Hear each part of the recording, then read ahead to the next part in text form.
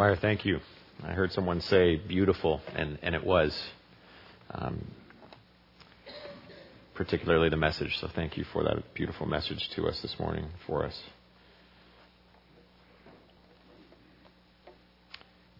As we come to hear God's Word this morning, I'm going to be asking for a couple of you during the sermon to read brief passages of Scripture for me. So I need 2 volunteers, and if I don't get any volunteers, I get voluntold. Wonderful. Marie, thank you. Can you be ready to read Romans 5, verses 3 and 4? Romans 5, 3 and 4. And at any point in the sermon when you feel like reading that, just read it out. No, I'm just kidding. I'll cue you when you're to read it. Romans 5, 3 and 4. I need... Let's make it even. I'll ask for a male volunteer this time. All the ladies can relax. I can wait. Wonderful. Thank you. James 1, 2 to 4. James 1, 2 to 4. And Rick, when I call for that, you can read that out for me. As we come to hear God's Word this morning, let's pray. Lord God, we, this Sunday, as each Sunday and every day of our lives, we stand in need of a word from you. God, I'm well aware that these dear folks don't need another word from Graham. And indeed, I don't need another word from me. We need to hear from you. And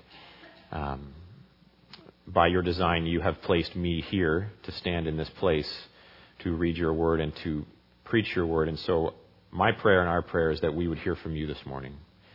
And that any words that are just mine, that they would fall flat. And that you would speak very clearly your word to us. Thank you for Scripture. Thank you that you've given Scripture to us. Thanks that it is alive and a two-edged sword that is ready to cut into our lives. And so we pray, God, in your grace, would you do surgery on us? In your tender and loving care for us, would you speak into our lives by the power and presence of your Spirit among us? We pray in Jesus' name. Amen. Turn with me to the Old Testament book of Habakkuk. Or as we said last week, Habakkuk, however you prefer to say it. It's on page 663 in the Pew Bible in front of you if you're having a little trouble finding it. Habakkuk, and we're going to read from chapter 2 this morning, the first 4 verses. Habakkuk 2, 1 to 4.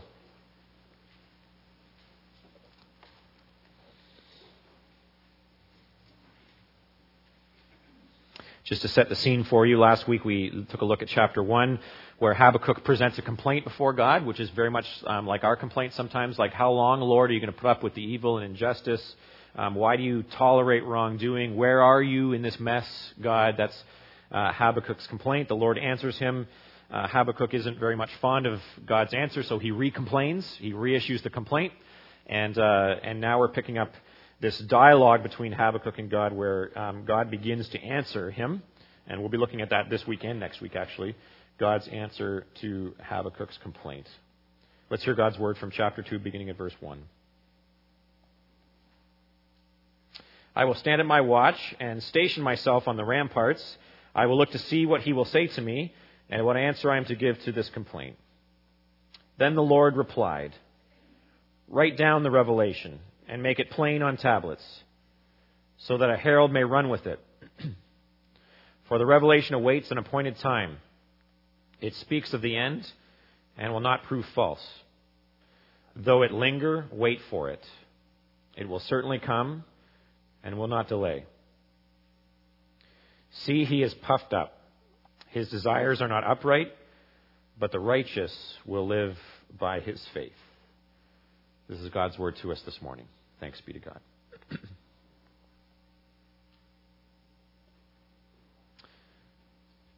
Last week, if you weren't able to be with us, one of the key points of last week was this whole idea that Habakkuk assumed a posture, a particular posture, and the posture was a posture of unconditionally faithful wrestling. Unconditionally faithful wrestling. He wrestled with God about what God was doing or not doing, about what he thought God should do, but in the process of wrestling, in the process of giving God a piece of his mind, he was unconditionally faithful. He gives his complaint to God, as part of this unconditionally faithful wrestling. And now God begins to answer Habakkuk. And the first 4 verses of God's answer in chapter 2, I want to focus on the theme of waiting. Waiting. It's something that you and I are all very familiar with. Waiting is a part of our everyday lives. We have a picture in our minds sometimes of the hourglass. The hourglass. It symbolizes time, which you lost an hour of this past night. But the hourglass symbol is more than time. It symbolizes that process of waiting. You can't hurry time. We need to wait.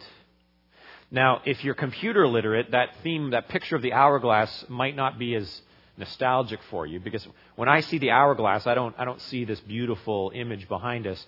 I see that little tiny hourglass. If you work on the computer, you know, when you click on something and it just appears, it's a little tiny one in the middle of the screen, it keeps flipping over. How many of you remember this little thing on the computer? That's the computer's way of telling you, I'm getting there. I'm thinking, computing, you're going to have to wait. It's coming. Hold on. I talk to that little hourglass. Come on, you stupid thing. Let's move. Let's go. And it doesn't go any faster. We as a society don't like to wait. Yet in this passage, Habakkuk gives us a picture of waiting in a positive sense. Gives us this picture of waiting on God. Waiting on the Lord. One of the verses that I committed to memory when I was a child was Isaiah chapter 40, the last few verses of Isaiah chapter 40. And the very last verse of Isaiah 40 says, but those who, in one translation, who wait upon the Lord will renew their strength. They will rise up on wings like eagles. They will run and not grow weary. They will walk and not faint. Now, I have a sneaking suspicion I mixed translations there. But the key is those who wait upon the Lord. And it speaks about it in a positive sense. Those who wait upon the Lord will have their strength renewed. They will rise up on wings like eagles. But the rising up begins by waiting. And not just waiting, but waiting on the Lord. I would submit to you that waiting on the Lord is the primary task of one who is an unconditionally faithful wrestler. One who, in troubled times, one who, when things don't make sense, wrestles with God in an unconditionally faithful way. The primary task of that individual in those times is to wait. To wait on the Lord. Now, I am well aware, even though I've grown up in the church, I'm well aware that the term waiting on the Lord is a very, very Christian term. It's a very, if you will, churchy kind of term. If you're new to church, or if you know people in your life who are new to church and you use the phrase waiting on the Lord, it's probably not going to mean a whole lot to them. It's probably going to sound very Christianese. Waiting on the Lord. And I say it sometimes. It rolls off my lips, or I hear it roll off of other people's lips, and sometimes I catch myself, and I think, what does that really mean, actually?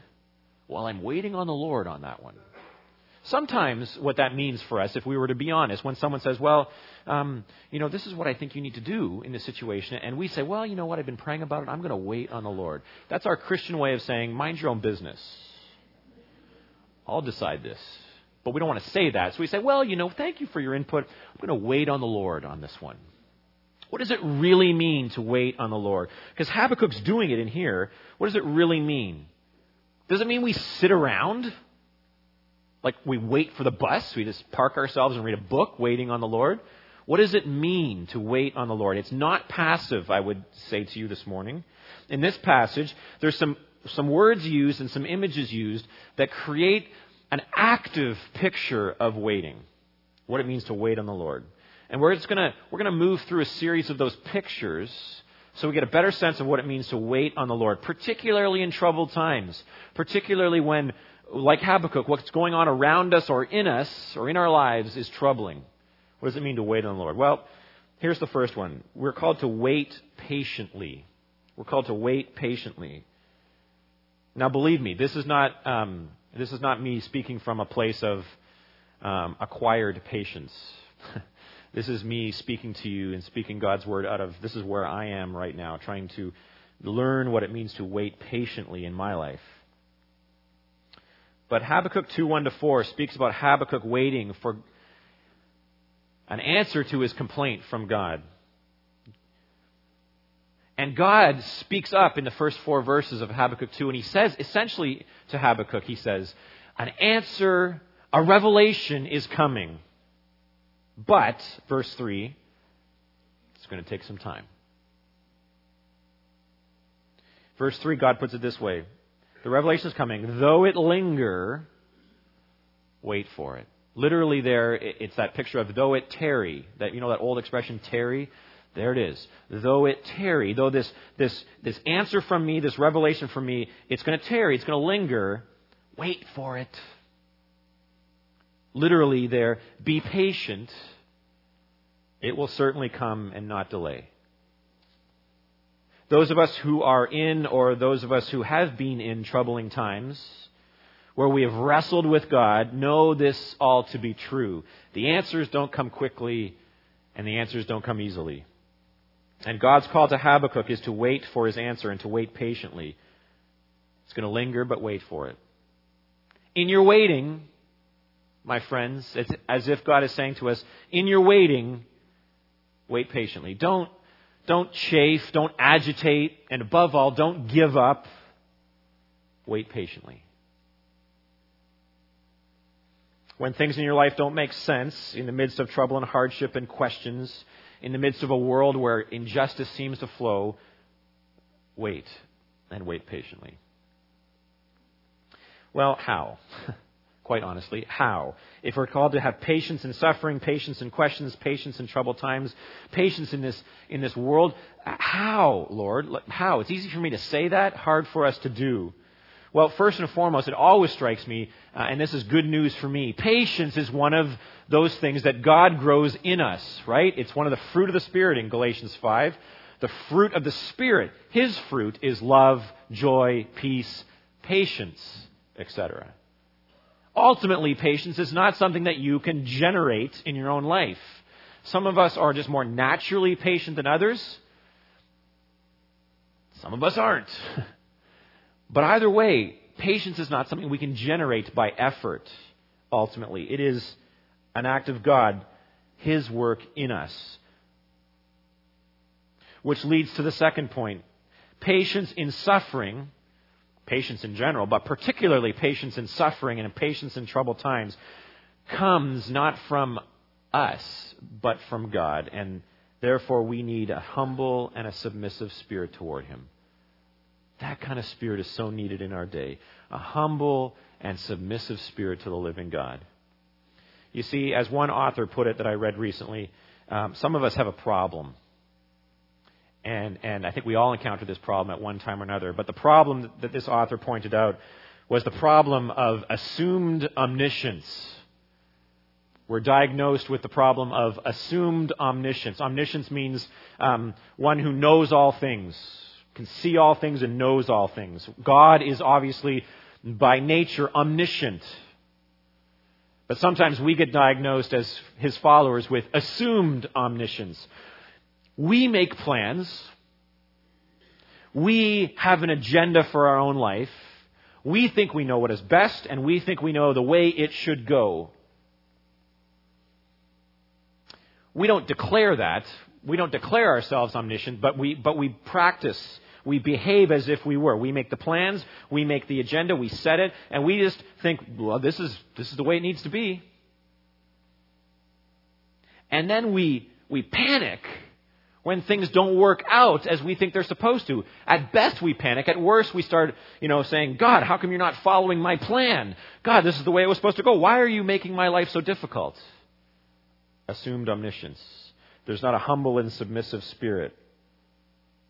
James chapter 4, verses 13 and following give a sense of this, where it says in there, James says, we make plans. Today I'm going to go here and do that and all those kinds of things. But he makes the point in James 4 that ultimately we need to submit to God's will, if it is God's will. Yes, we can make plans. We do. We all have calendars.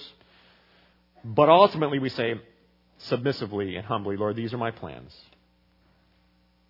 But not my will, yours be done. Ultimately, we have a humble and submissive heart. And that doesn't just go for our plans on the calendar. It goes for when things go wrong and for when we're in troubled times.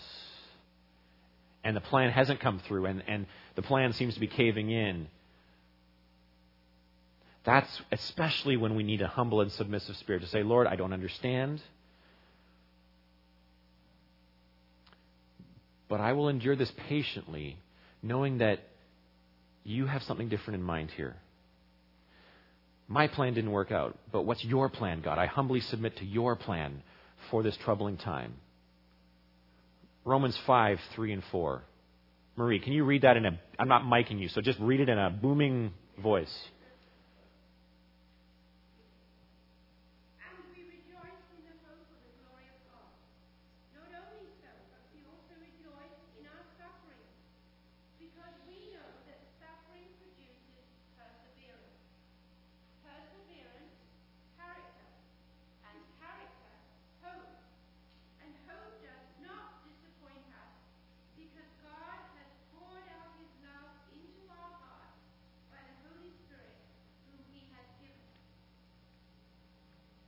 Thanks.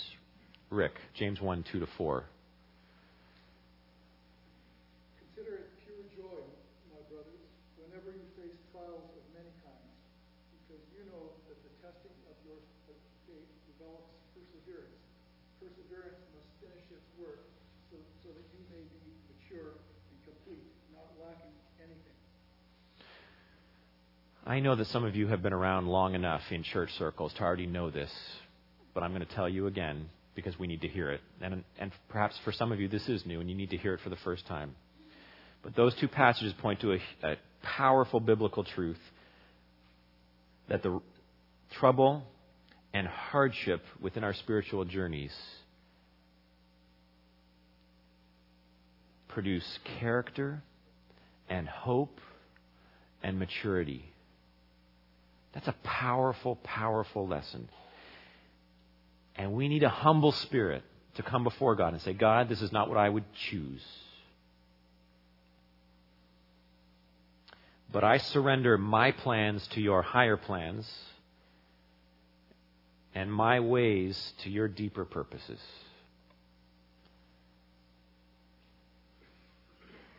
I will be patient in this and allow you to shape and form in me what you want to shape and form. Waiting patiently, my friends, is not a passive sitting around waiting. It's active surrender to the will of God. God, I don't understand this. And I thank you that I can ask my questions, but at the end of the day, I will submit my plan, to your deeper purposes. And I will patiently wait. Secondly, we are to wait prospectively.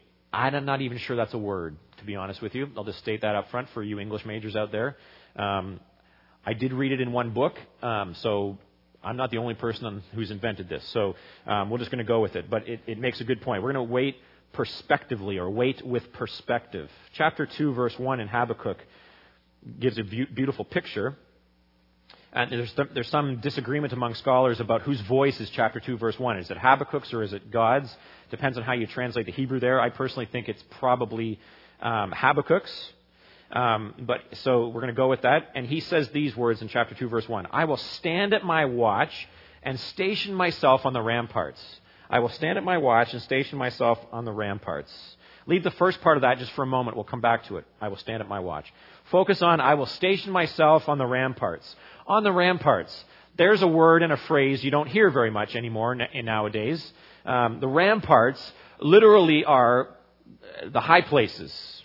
Back in the day when cities were fortified with walls, there were ramparts around the city. There were places in the wall that were towers, literally. The closest thing that we could come to now, visually, would be to go, take a trip sometime out to Matsqui Prison. Say hi to Bruce Kearney when you're out there. But if you see a prison, you can see that there's towers situated where guards can be and they can keep an eye on things. That's the picture here of this rampart. It's literally a high place. If the city didn't have walls, they would have the highest point in the city would be the rampart. And the idea was that you were just simply, the ramparts put you up high, where you could see what was coming. Guards would be stationed up there where they could see from that perspective, they could see what was coming that they needed to alert the city of. If it was bad weather, they didn't have the 11 o'clock news to tell them when the bad weather was coming. They would just station someone, and from that high point, they could see storms coming, and they would alert the people. They might see enemies coming, and they would be able to alert the people. They might see reinforcements coming to help them, and they could encourage the people. Hey, from my perspective, this is what's coming. You can't see it down here, but here's what's coming on the ramparts. The ramparts gave proper perspective. And so here's Habakkuk saying, okay, I'm going to wait for God's answer. And where am I going to wait? On the ramparts, in the tower. You see, waiting on the Lord for Habakkuk is not some passive thing where he puts his feet up and waits on the Lord. He says, to the ramparts, to the tower.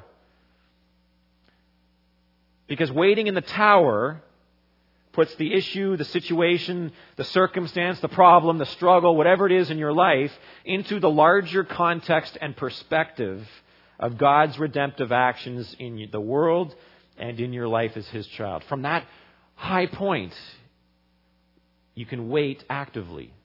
You can wait with perspective. Let me give you an example. Some of the struggles we face in our lives. It could be debt. It could be a relational struggle. It could be an illness. But on the ground in our lives, from that perspective, we can sometimes just get absorbed in the struggle. Even what's going on in the world. Like, God, all I see, like Habakkuk, injustice and evil. All I see is evil winning. That's all I see, God. All I see is this debt. All I see is this relational struggle. All I see is this illness. And from my perspective, God, it looks like I'm going to sink. It looks like I'm going to drown. And God says, I want you to wait on the Lord, but go to your tower. In the tower, from God's perspective, we begin to realize that whatever our struggle, whether it's debt or a relational issue or illness, something else, whatever our struggle is from that perspective of God, we realize, there's really only one thing that will ultimately make us drown or sink, and that is the struggle of our sin. And from God's perspective, we can see God has provided for that in Jesus Christ, and through faith we can receive that and accept that. And no matter what else is going on, whatever else makes us feel like we're sinking or drowning, ultimately nothing can make us sink or drown. From God's perspective, we need to hear that. We need to wait prospectively. Get into the tower. From that perspective, we can see the reinforcements God's calling in. When we're down in the trenches, all we can see is the struggle. When we get up top, we can see, I see how God is providing. Do you see that? We wait with perspective when we get in our tower. The Sermon Plus material that is in the bulletin this week, it's labeled Sermon Plus in the announcements. Again, Sermon Plus material is just designed to give you a few things to think about prayerfully as you go throughout your week. So you can take the bulletin with you. It's on the church website as well, just to kind of keep the pump primed, as it were, of what God's trying to say to you in your life this week. But one of the questions in there asks you to identify an issue or problem or a struggle you are facing and asks you to wrestle with this question. What is God's tower perspective on what you're facing? So this week, God, let me get in the tower. Would you give me your perspective? Waiting through struggle prospectively. Here's the third one. Waiting obediently. Obediently. The first part of verse 1. Let's come back to that. I will stand at my watch. Now, those of you who have got a background in the military or that kind of thing, you'll know standing at my watch. That's your post, right? I will stand at my post, Habakkuk says. I've asked my questions. I'm going to wait for an answer. And yes, it's going to be at the tower. That's where I'm going to wait. But I will stand my post. I will not leave. I will do my duty. Habakkuk is struggling with God, but he won't leave his post. That's the picture last week of him remaining loyal. I'm going to wrestle with you, God, but I'm going to be unconditionally faithful in the wrestling. I won't leave my post. I will remain loyal. And my friends, I think God's word would say to us, you may be waiting, you may be struggling, confused, and hurting, and waiting for an answer, but wait obediently. Obedient waiting is not passive waiting. Again, we don't put our feet up. You ever heard the term ladies in waiting or servants in waiting? It's an old term. Ladies in waiting and servants in waiting. The picture of that wasn't that they had their feet up. They were ready to serve their master. At a moment when the master called for service, they were waiting. I was thinking about it actually earlier this week. I forgot to mention this in the first service, but the best picture I can give is if you own a dog who likes to go for walks. That dog's always ready, right? It may be sleeping, but all you have to do is get the leash out and rattle it. Ready. It's not passive. The dog, it's ready. And that's the sense here, is that we are servants. Yes, we're waiting on God, but we are ready to walk in obedience. We're not lying around. Hear this. In troubled times sometimes, in confusing times sometimes, when things don't make sense to us, we are often tempted to stop. When God doesn't make sense, sometimes we're tempted to stop praying. And admittedly, there are seasons in my life where I say, you know what, God, I just don't feel like praying right now. But I'm tempted to stop praying just because I'm so confused. Or sometimes we're tempted to stop reading the Bible. Things just don't make sense right now. I'm just going to stop. Or sometimes we're tempted to stop going to church in troubled times. Have you ever heard someone say, I'm going to stop doing those things, stop going to church, stop praying, stop reading Scripture, because things in my life are just confusing right now, and quite frankly, I'm not getting much out of praying, or I'm not getting much out of coming to church, or I'm not getting much out of reading Scripture, so I'm just going to stop. You ever heard yourself say that? Or someone else say that?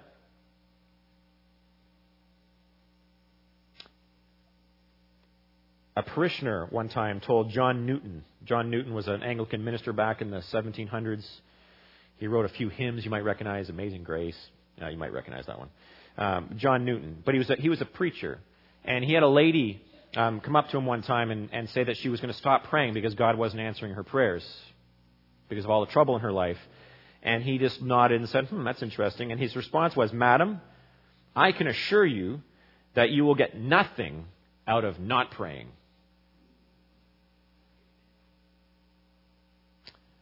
Very well said, Mr. Newton.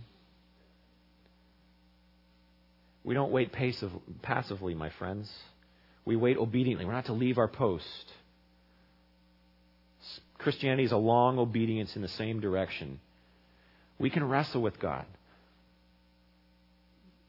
but we're still unconditionally faithful, ready to serve, ready to walk in obedience.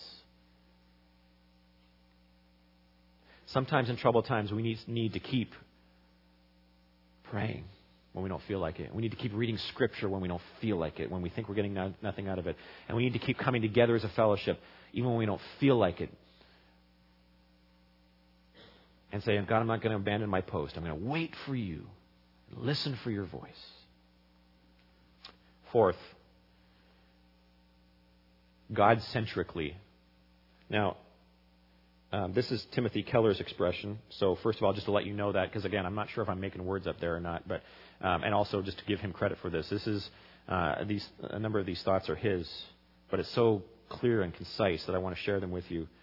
In our waiting, Keller says, there is an inherent danger.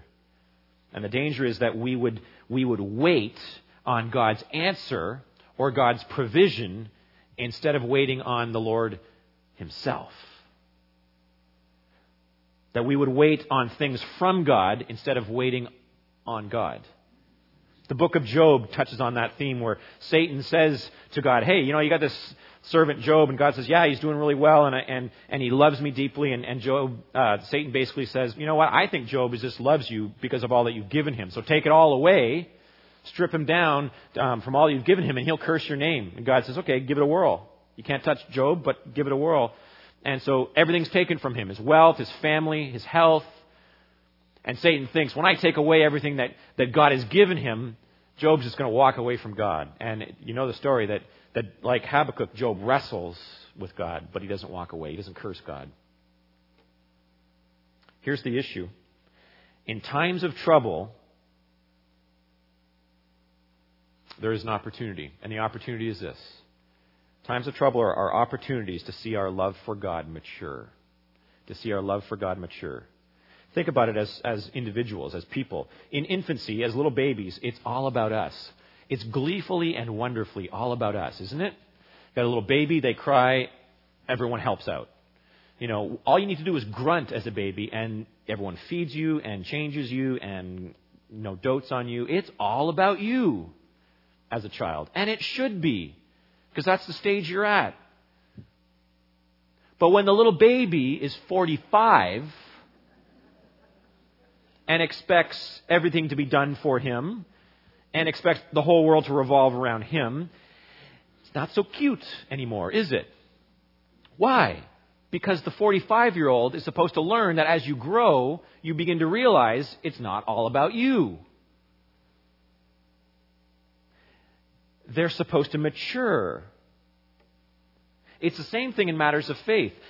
As spiritual infants, when we come to faith in Christ, oftentimes it is all about us, and it should be all about us. We come, sometimes we just come to God by faith because we want something from God. We want peace, or we want direction, or we want forgiveness of our sins. For sure, we come saying, God, I need something from you. And so we come, and it's all about us. God gives us what we need, and even the church fellowship helps us. And it is all about us in our spiritual infancy. But gradually, we need to grow up, right? We need to mature. And our love for God needs to mature so that we learn to love God for who God is without any benefit from Him at all. Does that make sense? I can just keep repeating it. Does that make sense? Yeah. That was a question, actually, because it's such a key thing. Our love needs to mature. This is a mature love. Waiting on the Lord instead of waiting to get things from the Lord. In His grace, He does give to us. But a mature love says, God, I'm going to wait on you just because you're you. I'm going to worship you and praise you just for you. I'm going to come to church. I'm going to read your word. I'm going to pray just because you're you. And I love you and worship you. Get this. Troubled times, difficult times, confusing times are the incubator for that kind of maturing process. We've been talking, and we will continue to talk this year, about first love passion. If you're at the AGM, you'll know that that's one of the themes for this year. Developing a first love passion for God. That's what I'm talking about. That's maturing love. That's a love that says, God, you are my first love. You don't have to give me things. I want more of you, God. And here's the good news. When we're in that incubator of difficult times and that maturing love is formed within us, when the cloud lifts and the difficult times subside, we encounter a peace and a stability in our faith that we never had before. We can see that through those confusing and difficult times, our love matured. And we're in a different place. And we realize, I'm with God. I follow God, not for what He gives me as some sort of cosmic Santa Claus, but because I love Him. And I want to worship Him with my life. I am with God and I follow God because He's God. In the Sermon Plus material this week, one of the questions asks you to wrestle with, what's the practical difference between you waiting on God in a particular situation and you waiting on God for an answer of some sort or for something? What's that practical difference in your life? Something to wrestle with this week. Fifth, and finally, we're to wait joyfully. We're to wait joyfully. Chapter 2, verse 4 is a powerful verse. It's a very important verse in Scripture, actually. We could preach a whole sermon or two on it because it's this particular verse, chapter 2, verse 4, that Paul picks up in Romans and in Galatians, and the writer to the Hebrews picks up. They quote this verse from Habakkuk. It's clearly a very important verse. And I can say an awful lot on it, but I just want to say a couple of things on it under the context of joyfully waiting. The righteous, those in right standing before God, live by the reality of the gospel, the redemptive action of God in our lives. Even in our waiting, we live by faith. And that means that even in our waiting, we trust in and we rest in and we rely upon God's redemptive action in our lives. For us, this is what God has done for us in Jesus Christ, His redemptive action in our lives. Our waiting on the Lord is not just holding our breath. It's not just gritting our teeth and bearing it. There's an active joy in our waiting, even though the circumstances might be difficult.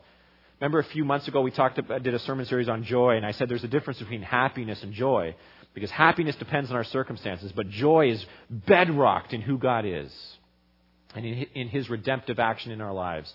And that's what I'm talking about here. We can wait in difficult and troubling times joyfully because of our faith and trust in His redeeming work in our lives. Luke chapter 12 has this great parable that Jesus tells of a master who goes off to a wedding banquet and leaves his servants in charge. And the master eventually comes back, and Jesus in verse 37 of Luke 12 says, "It will be good if the master returns and finds his servants watchful." Finds his servants watchful. And then he says this, "I tell you the truth," or literally, "Verily, verily, I say unto you." The master, Jesus says, will dress himself to serve. He will have the servants recline at the table, and he will come and he will wait on them. Isn't that a beautiful picture of the future? Master's gone away. We, the servants, are here. We're to be watchful. We're to wait on the Lord actively, even through difficult and troubling times. And a time is coming in the future when the master will return, and it says he will dress himself to serve. The NIV loses the richness there. It literally means he will gird up his loins. I wouldn't recommend using that in everyday language, but he will gird up his loins, which literally means he'll take his robe and he'll tuck it into his belt. And they did that back then to show, I am ready to give myself fully to something. The master will come and he will ready himself fully. He will be ready to focus all his energy on something. And what is that something? He will tell those servants who have been so faithful in serving him, he will have them be seated and he will wait on them. It's as if Jesus is saying, I'm going to come, there will come a day where I will come, and if you wait on me in the meantime, I will come and I will literally wait on you. I will give all my full energy to serve and to honor you. How do we know he's going to do this? Because that's his character. That's what Jesus did in the past. John 13, just before he's crucified, he girds up his loins. He tucks his belt in and his cloth in. He takes off his belt. He gets ready and he serves by washing his disciples' feet. And he says to them, you don't understand what I'm doing, but you will get it very soon, referring to his crucifixion. I'm going to serve you fully. I'm going to wait on you on the cross. What God has done for us in the past, he promises to do in the future. So what does that have to do with my now? Well, in my now, whatever my waiting looks like, whatever the circumstances, whatever the struggle, I can wait with joy. Seeing how God has served you and waited on you in the past, being confident in how he will wait on you in the future, brings joy in waiting on him in the present.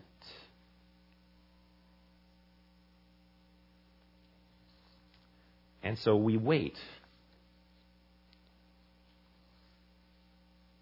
And God calls us to wait patiently. He calls us to wait prospectively. He calls us to wait obediently. He calls us to wait God-centrically. And he calls us to wait joyfully. My friends, this is God's word to us this morning. Thanks be to God. I'm going to ask Lori Newman if she would come, and even as a response to what we have heard, that she would lead us in prayer before we close our service.